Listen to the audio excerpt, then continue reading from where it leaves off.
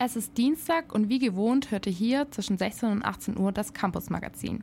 Ich bin Maike, eure heutige Moderatorin und in unserem Campus-Magazin dreht sich heute alles rund um das Thema soziales Engagement. Ob nach dem Abitur, an der HDM oder in dem Wohnheim, sozial engagieren kann man sich fast überall.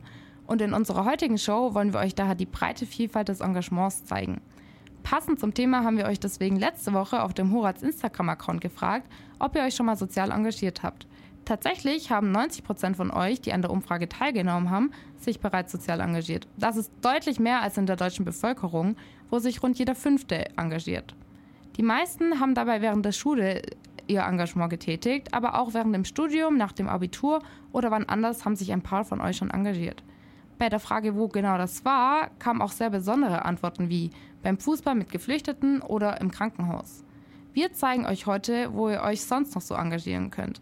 Anfangen tun wir gleich mit Luisa, die nach dem Abitur ein FSJ absolviert hat. Wo man das so machen kann und welche Voraussetzungen man dafür erfüllen muss, erfahrt ihr gleich. Doch jetzt kommt erstmal Spoon mit The Hardest Cut.